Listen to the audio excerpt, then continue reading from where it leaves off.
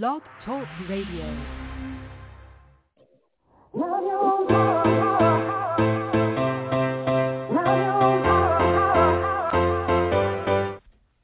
Chatting with Nat is a podcast for independent women seeking to speak their truth and to break down barriers. We host honest conversations that help to guide and empower women. Speak your truth and set yourself free. Let your voice be heard. Hi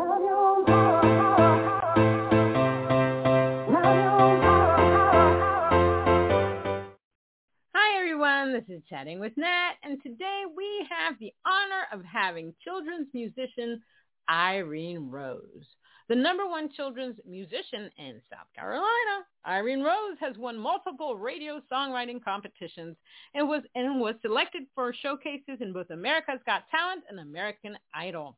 She has produced 13 albums and has had over 30 songs on the radio. Wow. She has been featured on Everyday Hero for her 3-part music series, Song to Grow On, and her work with anti-bullying and human trafficking advocacy. She has been signed in Nashville and in New York and toured internationally. Let's give her a round of applause.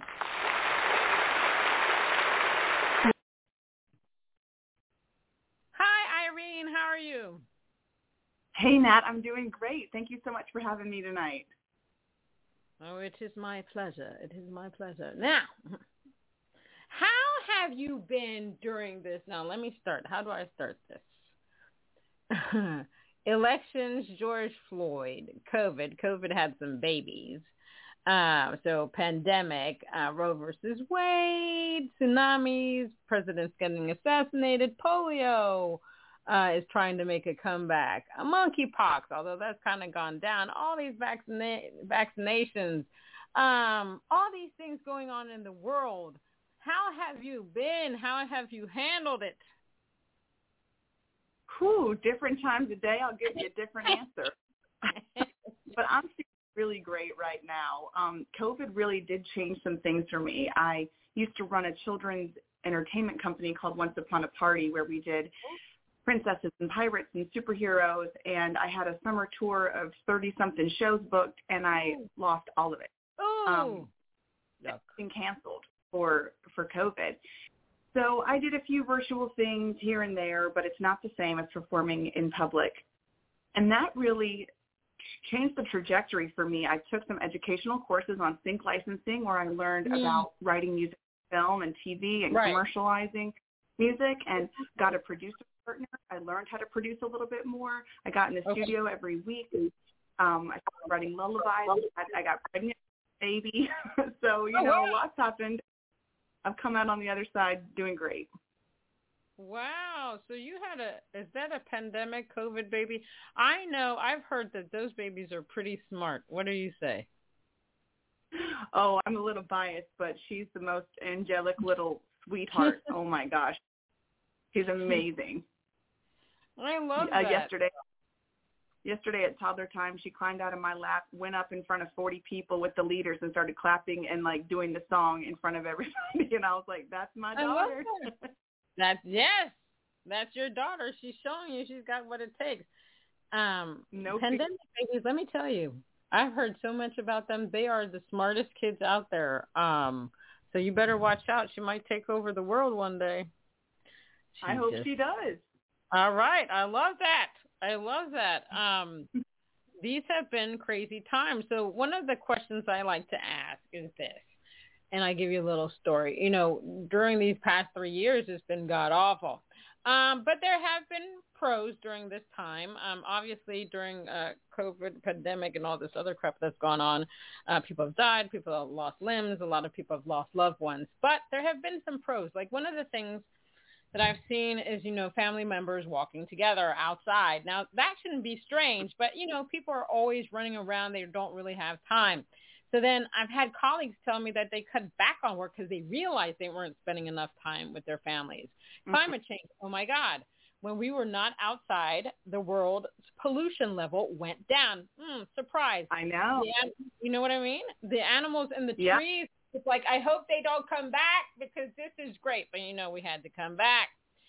one of the craziest things is a lot of people quit their jobs. There were a lot of articles on people quitting their jobs because they realized, because of the pandemic, because they had time to think, that they want to do something more in line with their passion, their destiny. You know, we all have to make money. We all have to live somehow. We need a roof over our head. We need clothes on our back. We need to eat. So now people are just thinking, let me tell you, I got to be happy while I'm doing it. Because now what the pandemic did is show people that, you know, life is pretty short.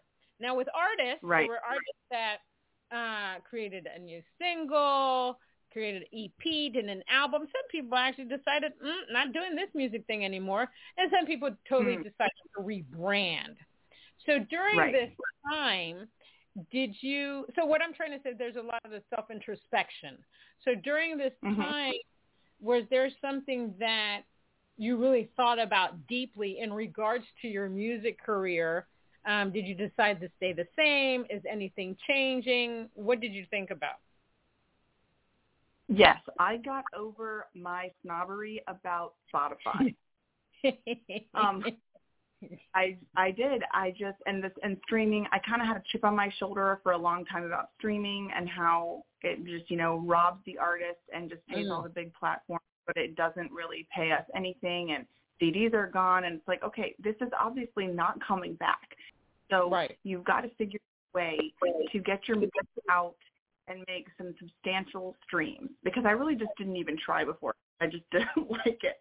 So I bought the Indie Spotify Bible, and I sat down 10 to 20 hours, and I curated individual emails to every playlist where I heard a song, and I asked them to add me to their playlist. And I got on hundreds of playlists that way. Oh, wow. Because I just saw the power of virtual, and and I also was a music director, so I developed a songwriting workshop throughout COVID. Well, I wrote it before COVID. The library system asked me to create a songwriting series for teenagers, and I did, and then COVID happened, and I never got to tour it. But through Zoom, I've been able to teach and mentor a lot of emerging artists, which has been really exciting. My heart is a songwriter, and I've gotten to take some of those artists to the studio, see their vision come to life, be the creative producer on it, which I had not really done much of before. I'd done it for myself, but I'd never done it for other artists.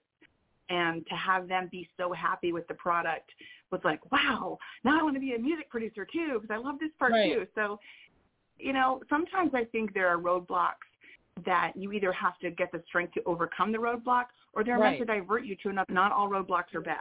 They can set you on a new. I agree 100%. Spotify is very interesting. Everybody has a different take on Spotify, and I was talking to somebody many moons ago about this. Like, obviously the pay on Spotify is poop. Okay, we can all agree on that. But what one friend told me is that you have to look at it this way as well, is that while you're on that platform, many people can discover you. So you can gain fans on Spotify. All these streaming platforms, you can gain fans. You just have to know how to use it. Just like you, during the pandemic, my God, I took every darn course there was, sync, licensing, Spotify, TikTok, you name it. I took courses on everything so that I could update myself on everything that's going on in the world, and how we as artists can promote our music on social media, and how it really works. I too have the Indie Bible. I have like several versions of it, and I have the Spotify playlist one, which I said, you know, you basically have to allot time for that.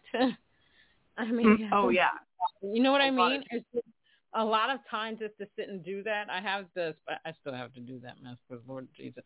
But I hear you. Like I said, streaming is it's just funky. But during the pandemic, people got to know who we were. Right. You know? So exactly. Now, why did you decide to get into music in general? Was it something that you saw, heard, or did you just come out of the womb and Irene Rose was born, and music was just like, yeah, I'm doing this thing. Watch out, here I come. Oh, yeah, I always wanted to be a singer ever since I was really little. I would use hairbrushes, of course, candles. I'd pull them off the candlesticks and sing. I would stand on the ottoman in my room, the living room. I have two sisters, and we were a trio when I was in high school. And every through our doors, my parents would be like, "Oh, girls, sing for them, sing for them." So I sang forever. But the decision to become a professional singer, I guess, was in college. Okay. In college, I started singing coffee houses, and my dad's boss hired me to sing a Christmas office party, and I got paid $20, and I just thought that was the greatest thing ever. And then I went to creative arts school overseas in New Zealand, and when I came back, I really hit it hard and bought a sound system and bought my own guitar and started gigging. And someone said, "Well, are you a professional musician?" And I was like, "Oh, no. And I was like, "Well, wait, what is, like, so do you get paid to sing?" And I said, "I do." Because then you're a professional singer. It's your profession. I was like, "Well, yes, I am." And so I've really been doing it professionally and as my job since I was 23, so right after college. Wow. Good for you. Now, why did you now, I think that children's music has got to be one of the toughest genres out there. I have a lot of friends that do it. Cool. So why choose children's music? And I have a lot of respect for people that do children's music because I'm like, you really have to know your stuff. I mean, you really have to be good at that.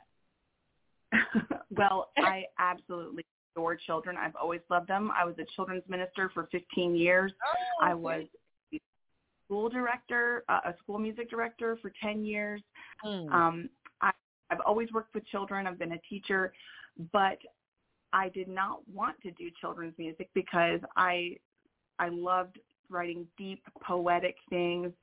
So I was a country singer for 8 years first, and everybody, my mom basically was like, you should write children's music. And once again, I was like, no, I don't write the wheels on the bus. I write deep music. and after, so I got a record deal when I was 27, and I was so happy and bright-eyed and just, went to Nashville thinking that this was great. And I got put up in a mansion and all this, like, it was the life I wanted. And I looked at my music at the end of the year, and it was so sad, Nat. Like, my music was sad. I was sad. Nashville is an amazing place, but, man, it just sucked my soul out. And I felt, well, you have a platform and people listen to you. You better darn well say something worth saying. And I wasn't anymore at the end of that year. And I looked at people like Mr. Rogers and how he impacted children through his kindness. And I thought, I can do that. And I stood in the river. I was at a camp out, and I stood in the river, and I prayed, and I said, God, if you want me to be a children's performer, I'll do it. But you have to make it abundantly clear to me that that's what you want me to do, because I don't want to do that. An hour later, my friend called me, and she's like, Irene, my kids love your country music, and I really think you should write a kids album, and I'll distribute it for you. I'll sell it in my magazine. And I was like, okay, there it is. An hour after I prayed that. So I came back. I started my company. I did all my children's music, and it's been much more successful than my country music. Wow. I love that. And I love that.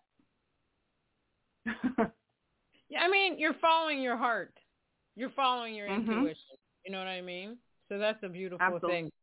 Now, how important is it for you to be authentic in your music, authentic in your life?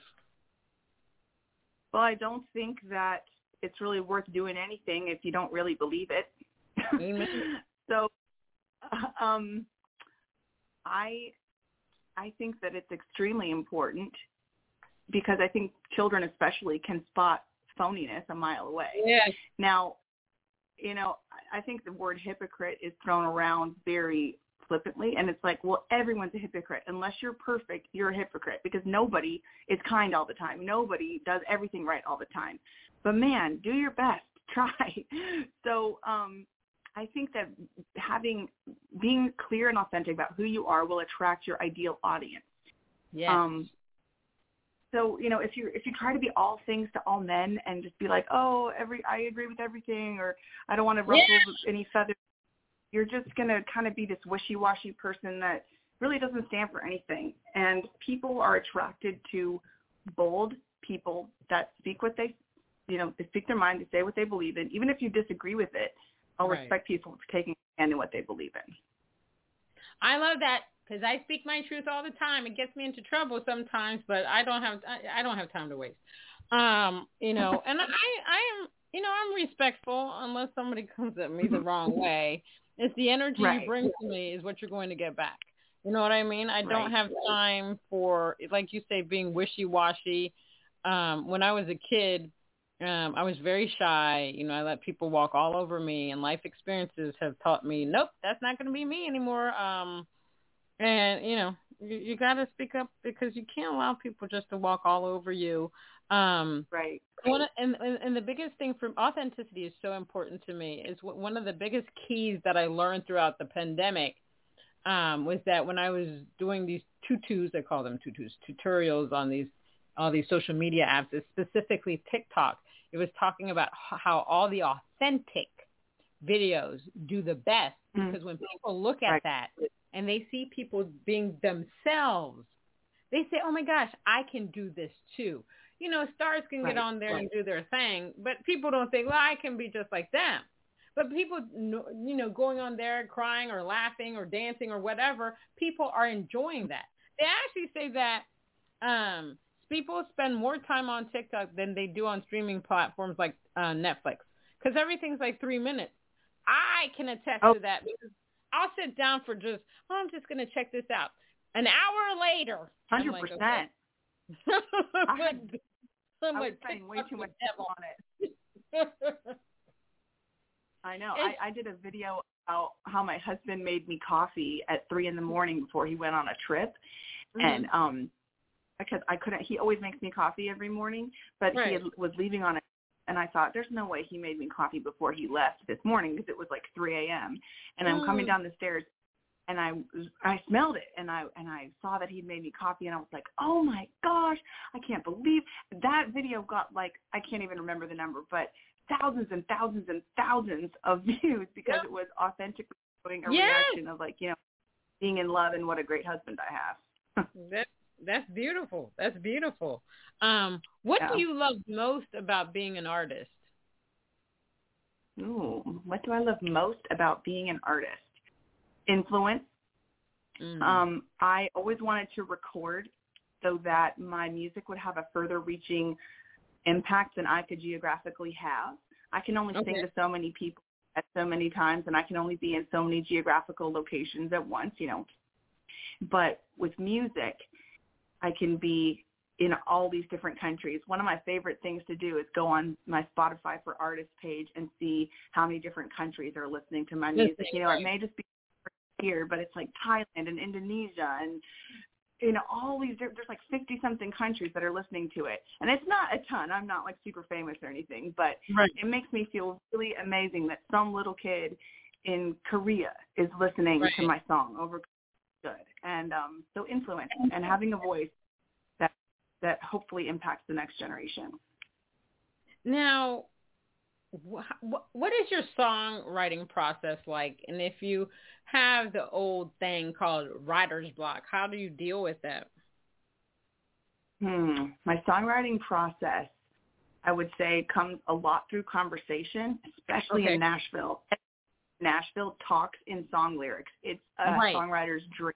I mean, you'll just be sitting at lunch and someone will say, well, there's a little bit of good in the bad and there's a little bit of bad in the good. And you're like, oh, man, I got to write that down. You pull it out. And, so a songwriter also is tuned into things like that, things that sound poetic, things that have a juxtaposition to them. So I will chat. I will put that on my phone. If I'm listening to the radio and I hear a song that sparks some type of a melody, I'll turn the radio down low and I'll just kind of sing my own melody over it. Right. One of my tricks that I don't know if other songwriters do this or not, but I'll find a song that I really like the vibe of, like a Meghan Trainor song, and I'll go on YouTube and type in the karaoke track version. And then I'll put it on really low, and I'll look up what the chord progression is, and I'll just start playing that chord progression, and I'll make up my own completely different melody over that beat or over that chord progression, because it sparks a new pathway in my brain that creates something I already. So that's part of it. And I don't put any parameters on myself. I write all out of order. You know, the bridge may come first, the chorus, I might write the chorus and then realize, no, that's not strong enough, make that into a bridge.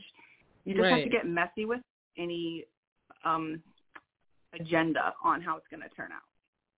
I like that because, you know, when I'm writing music, I start out by, okay, let me do this, you know, verse, chorus, verse, bridge, blah, blah, blah. And I'm like, Natalie, why are you writing like that? Because you don't even like to write like that anymore. I just like to write the way I want. You know, one of the things I keep telling people is like, what, with music, people are so picky. Oh, no, you have to rhyme. Oh, no, you got to do this. Oh, no, you got to do that. But they don't tell people that paint or draw that. They don't say, well, you should have pushed a dash of orange in there. You should have put a dash of blue in there. They don't criticize their artistry like they criticize the songwriting profession. I just don't get that. You know what I mean? You're right. Yeah, I hadn't thought of it. Yeah. So I've decided I write the way that I want. I don't care. You know, if you like it, you like it. You don't. Artistic. Take it, Natalie. You do what you want. You speak That's your right. truth, right? That's my truth. That's my artistic freedom, damn it. So I'm going to do it. So, yeah. So now I'm just like, and what I want the listener to do is say, I never thought about doing it like that. That's something different. It's not the same old stuff that I'm hearing. Wow. Because even in doing all these conferences and stuff like that, they always tell you, give them what they haven't heard. You know, pique their interest. Give them an earworm. That's what you want. Right. You know what I mean? I'm a social impact writer, so I write about the times and all that good stuff. But I'm trying to figure out how to do it in such a way that people are going to be like, well, yeah, I get that. You know what I mean? My goal is also always to be an effective player. Like you, I want to make a difference in the world. I think that's very important, especially in our world today. It's just messy. I'm going to play your song, Love Makes the World Go Round. Tell me what that's about. Well, I find it very important when you're working with children to tell them what to do as opposed to what not to do. Right. So I'd heard a lot of parents that bullying was a big issue. Yeah. And this song was a little bit inspired by a book called, I'm actually not sure what it's called, but it's about filling your bucket. And it's about how everybody's heart is like a bucket. And you can either be a bucket filler, where you are pouring love into people, or you can be a bucket dipper, where you're dipping and you're taking things out of people. And so it's just about being kind, how to be a friend, how to really fill people's buckets with love. I love that. Let's play it. Thank you.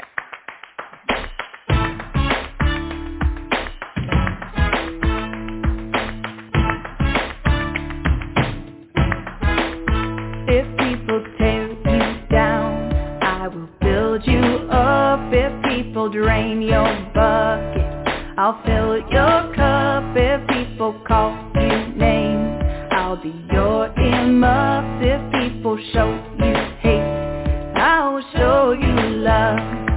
'Cause love makes the world go round and round and round and round. And love makes the world go round and round and round and round. And love can shout without making a sound. Because love makes the world go round and round and round and round. Hey, spread some love today.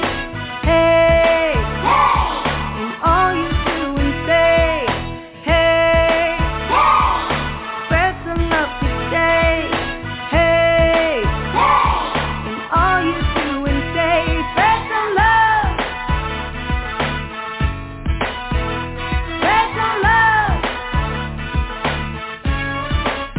If people leave you out, I will pull you in if people say you lose. I will help you win if people make you frown.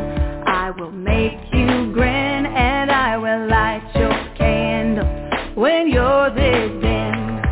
'Cause love makes the world go round and round and round and round. And love makes the world go round and round and round and round. And love can shout without making a sound. Because love makes the world go round and round and round and round. Hey, spread some love today.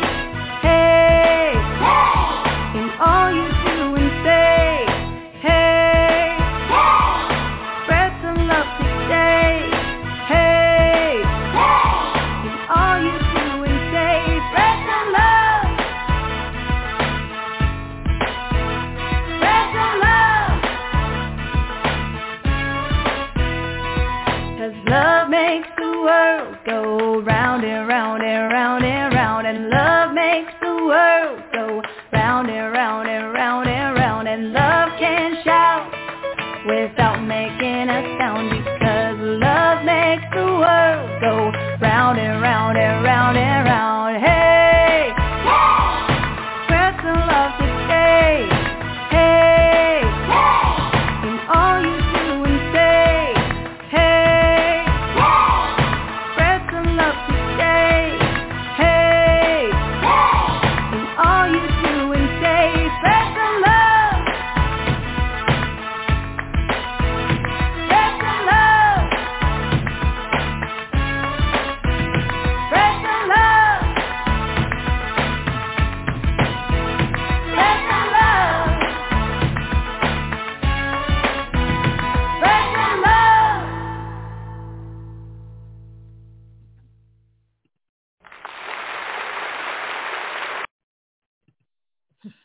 You had me jamming, singing along. Good. You got to keep it simple for kids so that they can jump onto it and sing with you. Yes, I love that. I absolutely love it. It was fun, energetic, beautiful voice. Now, who are the Thank kids on you. there? Are there kids on there? Yes, they are. They were my preschool students. Oh, cool. I love the fact that you could put them in there. Yep. On my first album, it's my niece and nephew, and then on my next album, it's my preschool students. Yeah, they love to say that they're on a CD and they're the models for my covers as well. Now, have you ever thought about? Are you part of the Recording Academy? I'm not. See, now I'm singing the song. Good. You did your job. You did your job. Damn it. Now I'm gonna be singing all night long. Okay, thank you for that. You should think about joining the Recording Academy. Okay. I'm a member. I'm a voting member. I can send that to you on how to be a member. Because you can submit your music to for a Grammy nomination, and they do have a children's category. I'm in a group here in Charleston, and somebody told me about that she was doing been nominated for a Grammy for a jazz category or something. Yeah, that'd be pretty cool. You want to nominate me? You have to get in a group. Yeah, so what you do once you become a voting member, professional member, you can submit your own music, and then what happens next, it gets on the ballot, and then people have to vote on the songs they really like the album or songs that they really like the most, and then the final ballot comes out with, the 5 nominees. I mean, it's an arduous process. You listen to lots of music. You get to vote in 3 fields. 10 categories. But I think you definitely should try to become a member and submit your music. Well, thank you for that confidence. I will look into that. Now I see that you've won some competitions. You won some radio songwriting competitions, but you've also been on America's Got Talent and American Idol. You were selected. I did not get totally on them. I was selected for private showcases. Okay. So what people know is that you have to go through about 5 rounds of auditions before you get to the celebrity judges. And they only take the absolute best in the country and the absolute worst, or like the people that are just really going to be great entertainment. And so I somehow got selected to be like in the 4th round, like the round right before you get to the Hollywood producers. They take a lot of professional musicians in Charleston, and we were in our own little private showcase. And they told me that they loved my voice. They said they would take me on personality alone, but that they were not looking for a country singer that year. So I guess, every year they might want, one year they might want an R&B singer, one year they might want a country singer. And I think that I can sing for sure, or I wouldn't have made a living out of it, but I don't really think that I'm American Idol type singer. I think songwriting is more my bread and butter, but I love to sing it too. So I'm not surprised that I didn't get on the show. Oh my gosh. Those shows are, they have their own, they already know what they're looking for. So it's, you could say it's kind of rigged to a certain degree. You know what I mean? They can't have a headed country singer win every year. They just can't. They have to switch it up. Right. I mean, I interviewed somebody that actually got on The Voice, and she got really far on it, but and they scouted her out. She was somewhere, they scouted her out, and she had decided she didn't want to do it, and they kind of said they would do this and that, which they never did, and she said it was the worst experience of her life. She wishes she had never done it. Because what happens with a lot of those shows is that they make you sign these contracts, and then you're stuck for the rest of your life almost. It's just ridiculous. They really are. My friends in Nashville were the same way. They were phenomenal artists, and they could not put gas in their car to get to their co-writes because they couldn't make any money because with these shows that were tying them up for years, and it was awful. Yeah. I was pretty young when I tried out, and they were like, if you get on this show, will you quit college? And I was like, no. And I think they didn't like that answer. Like, I'm not quitting college. I mean, it's for me, the music business is a scary business to a certain degree, because it seems like when these people will just, scammers will just latch on. They just have this, they smell out the people that are just starting out to do music. I don't know how they do it. And they jump on them, and they'll say, oh, I can make you famous and stuff like that. And, a lot of the artists fall prey to that, unfortunately. That's why I always tell people to do their research, their due diligence on people. It's very scary, this industry. I mean, every day I'm like, oh, my God, I don't know if I want to do this anymore. But, I stay in it. Just because you have to be alert in this industry. Go ahead. Can I tell you something about that? Sure. So I was at this bar at Mount Pleasant, and this guy says to me, I like your cowboy boots. You look like a country singer. And I was like, I am a country singer. And he points to his friend. He goes, do you know who this is? Some old man. And I was like, no. He goes, this is Dolly Parton's cousin. And I was like, okay, yeah, right. He pulls out his license and shows me his name. His last name is Parton. And he's like, yeah, I am Dolly Parton's cousin. And my son runs the Grand Ole Opry pre-show. And so, I'm, of course, interested in that. Right. So we talked for a while. He buys 2 of my CDs, actually pays me for them, which I thought was really nice. And I'm going to Nashville a few weeks later, and I call him on my way to Nashville, and I said, hey, we just passed Dollywood and just wanted to say hello. And he's like, well, I'm going to Nashville this weekend too, and do you want to sing the Grand Ole Opry? And I was like, oh, let me think about that for a minute. Yes. And he's like, well, my nephew's the one running the show, so I'll get you on the Opry stage. And I was freaking out. I think I was 24, 23, 24, right. Really young. And so my little sister and my best friend at the time are in the car with me, and we're like, oh, my gosh, we're going to sing the Grand Ole Opry. So we call our parents, and all our parents start packing because we live 10 hours from Nashville. They're all going to get in the car and come. They're like, if our kids are singing the Grand Ole Opry, we got to go. So we get to Nashville. We go shopping. We buy all new dresses, all new shoes. We practice. We're like, this is our dream, our first day in Nashville. We're going to get to sing the Grand Ole Opry. And you know what, Nat? That man never called me again. Are you? And I never heard from him again.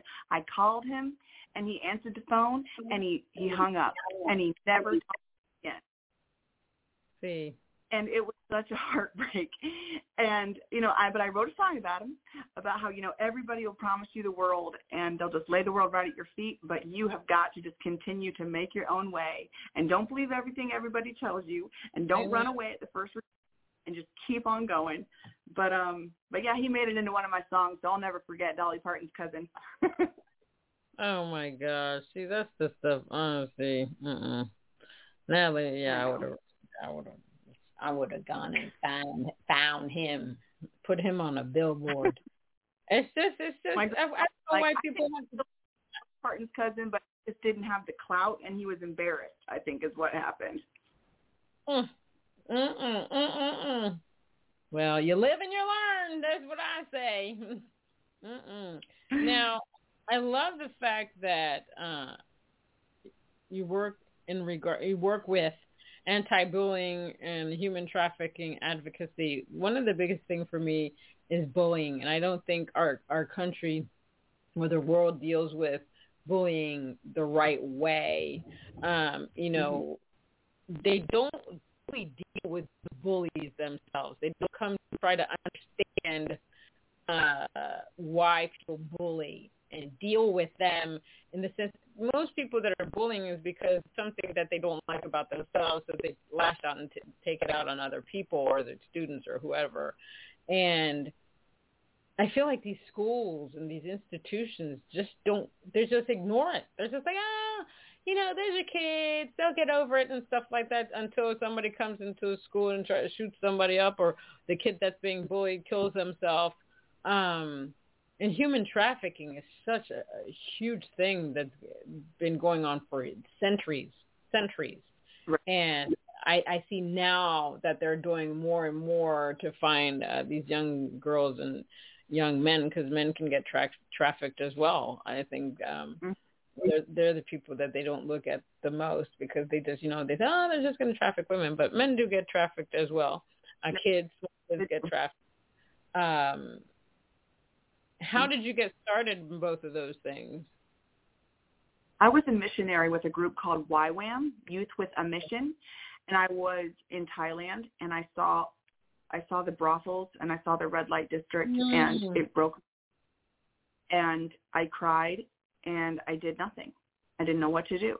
And 2 years later, the Passion Conference in Atlanta, which is a big, thousands of Christian college students go to it, and they had an exhibit called Do Something Now, and it was set up like a brothel, and they had hidden video camera footage of little girls being basically auctioned off and men just picking them from behind a plate of glass. And I just was weeping in front of hundreds of people, and I didn't care. And I said, I cannot not do anything about this. So I started a program called Stop Traffic at Prom, where I organized local salons to donate their services on the day of prom. We did a big event where they would send one or two beauticians to the church where I was a children's minister, and we set it up with food and music and beauticians, and all the girls got their hair done for prom, and we raised a bunch of money to go to Shared Hope International, which is run by Linda Smith, who is a congresswoman in conjunction with Stopping Human Trafficking. So that event was a success, and then we did it the next year, and we partnered with Paul Mitchell Beauty School, and I've been involved with Operation Underground Railroad. We did a big thing at the music hall downtown where we did a documentary and a screening and raised awareness. But we were focusing on the girls going to prom because they're the age that are being trafficked, and we wanted to raise awareness. Like, this is what it looks like. This is how it can happen. It's not always a stranger. It could be someone who you think is your boyfriend. It could be, and just educating people, and also trying to stop the problem, which sadly I don't think it's gotten any better. I think 10 years later it's even worse. So that's pretty discouraging. But you got to just keep fighting against the darkness, no matter how dark it gets. Amen to that. I agree with you. We got to keep fighting in this world, Lord. I'm going to play your song if I can find it on here because I did put it on here. Where is it? Where is it? It's hiding. Your song, Grumpapotamus. Tell me what that's about. I was at a party one time, and there was this little girl who was maybe about 1 year old, and she was tired and hungry and cranky, and her grandmother was holding her, and she just said, "You look like a little crankopotamus." And I thought, what a funny word. Never heard that before. So I wrote it down in my phone, and I changed it to Grumpapotamus. And I just wanted it to be this kind of fantastical story about when you grumble and complain, you become the Grumpapotamus. You turn into this monster that you don't want to be. And when you count your blessings and you're grateful instead, it turns you back into yourself. So it's just kind of, that's the premise. Don't be a Grumpapotamus. All right, let me play it.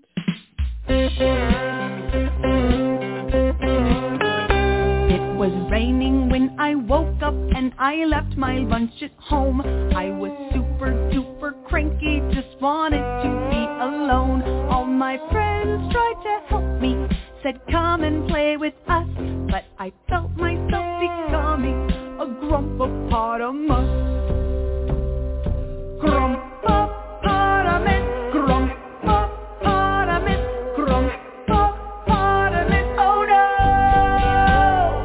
Grumpapotamus, Grumpapotamus, Grumpapotamus, oh no!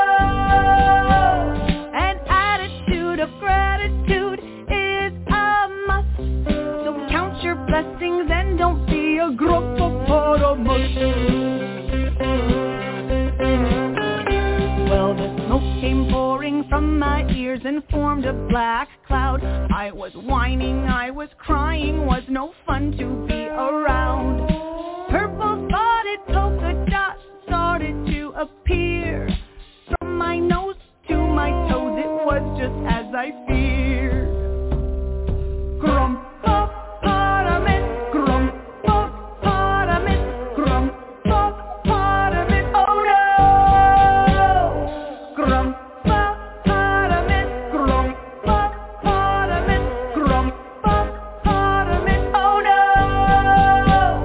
An attitude of gratitude is a must, so count your blessings and don't be a Grumpapotamus. Don't be a grumpy pants, just do a happy dance. Put on your party pants, just do a happy dance. Don't be a grumpy pants, just do a happy dance. Put on your party pants, just do a happy dance and smile. Grumpapotamus, Grumpapotamus, Grumpapotamus, oh no! Grumpapotamus, Grumpapotamus, Grumpapotamus, oh no! An attitude of gratitude is a must, so count your blessings and don't be a Grumpapotamus.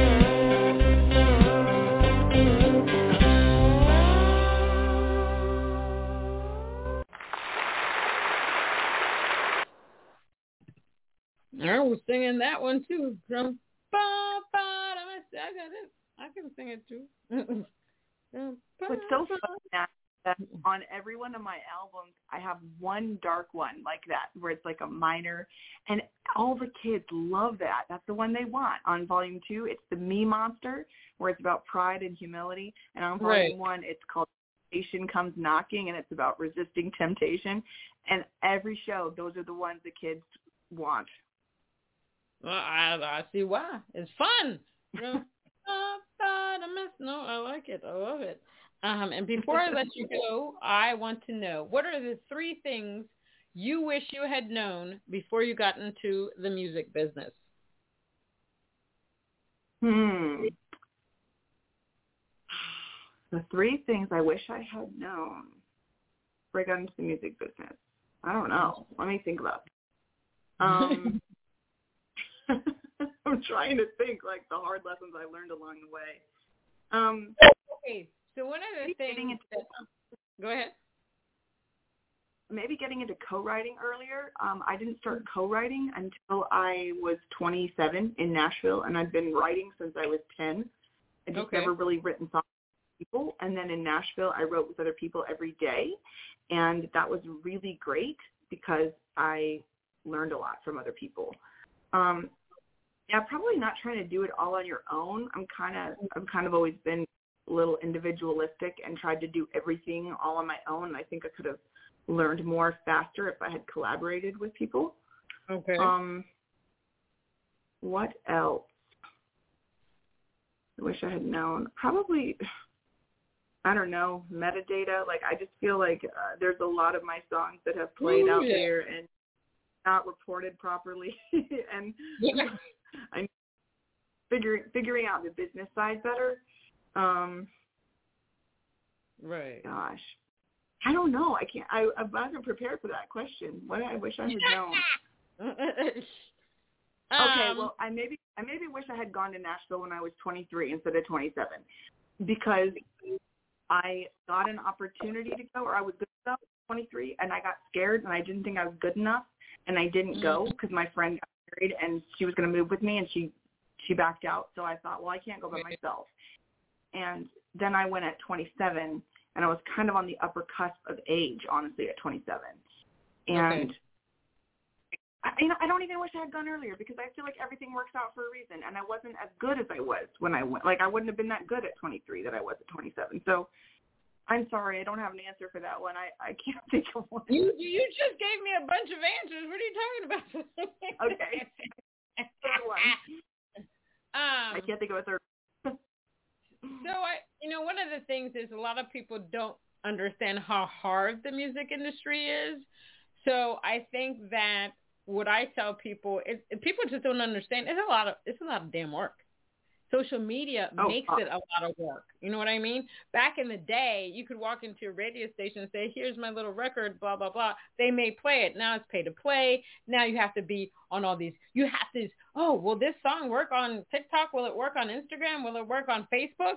So there's a lot more that you have to do. It's way more work. And, like to try to get a manager, booking agent, it's hard. It's not easy. People just don't take you like that. People want to see your numbers on streaming. They want to see your numbers on the social media stuff. And if you're an introvert, it's not going to work. You have to be out there doing your thing. You got to, a lot of people, I don't want people in my business. Well, the thing is, people want to get to know you. Who are you? Right. How can they relate to you? How can they say, oh, my gosh, Irene Rose, she gets me. I'm going to listen to her more often, blah, blah, blah. It's the thing. So my thing is this is just a lot more work. Get ready. Your butt's going to be doing this 24/7. It's just 24/7. That's all it is, 24/7. You have to do every single piece of it. You have to be a video producer. You have to be an actress. You have to be a model. You have to be a singer, a songwriter, a producer, own a studio. Like, you really have to do it all. And you have to constantly ask people to listen to you, which is hard. It feels icky after a while to be like, listen to me. But you just got to say something worth saying, and hopefully people will find you and listen to you. Amen to that. Amen to that. Well, Irene, thank you so much for being on Chatting with Nat. It was my honor to have you on my show, and I love your music. Thank you for your time. Thank you for listening to it. Platform, and I hope to talk to you again soon. You're awesome.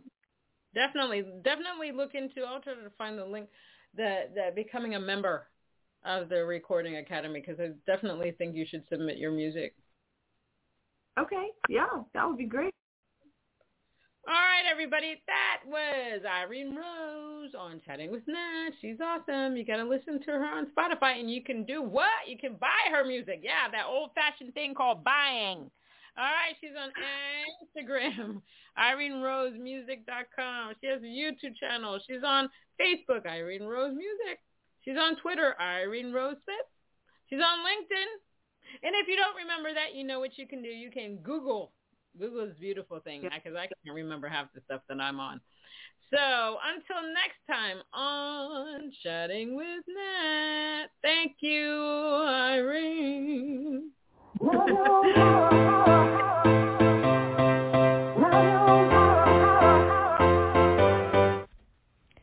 with Nat is a podcast for independent women seeking to speak their truth and to break down barriers.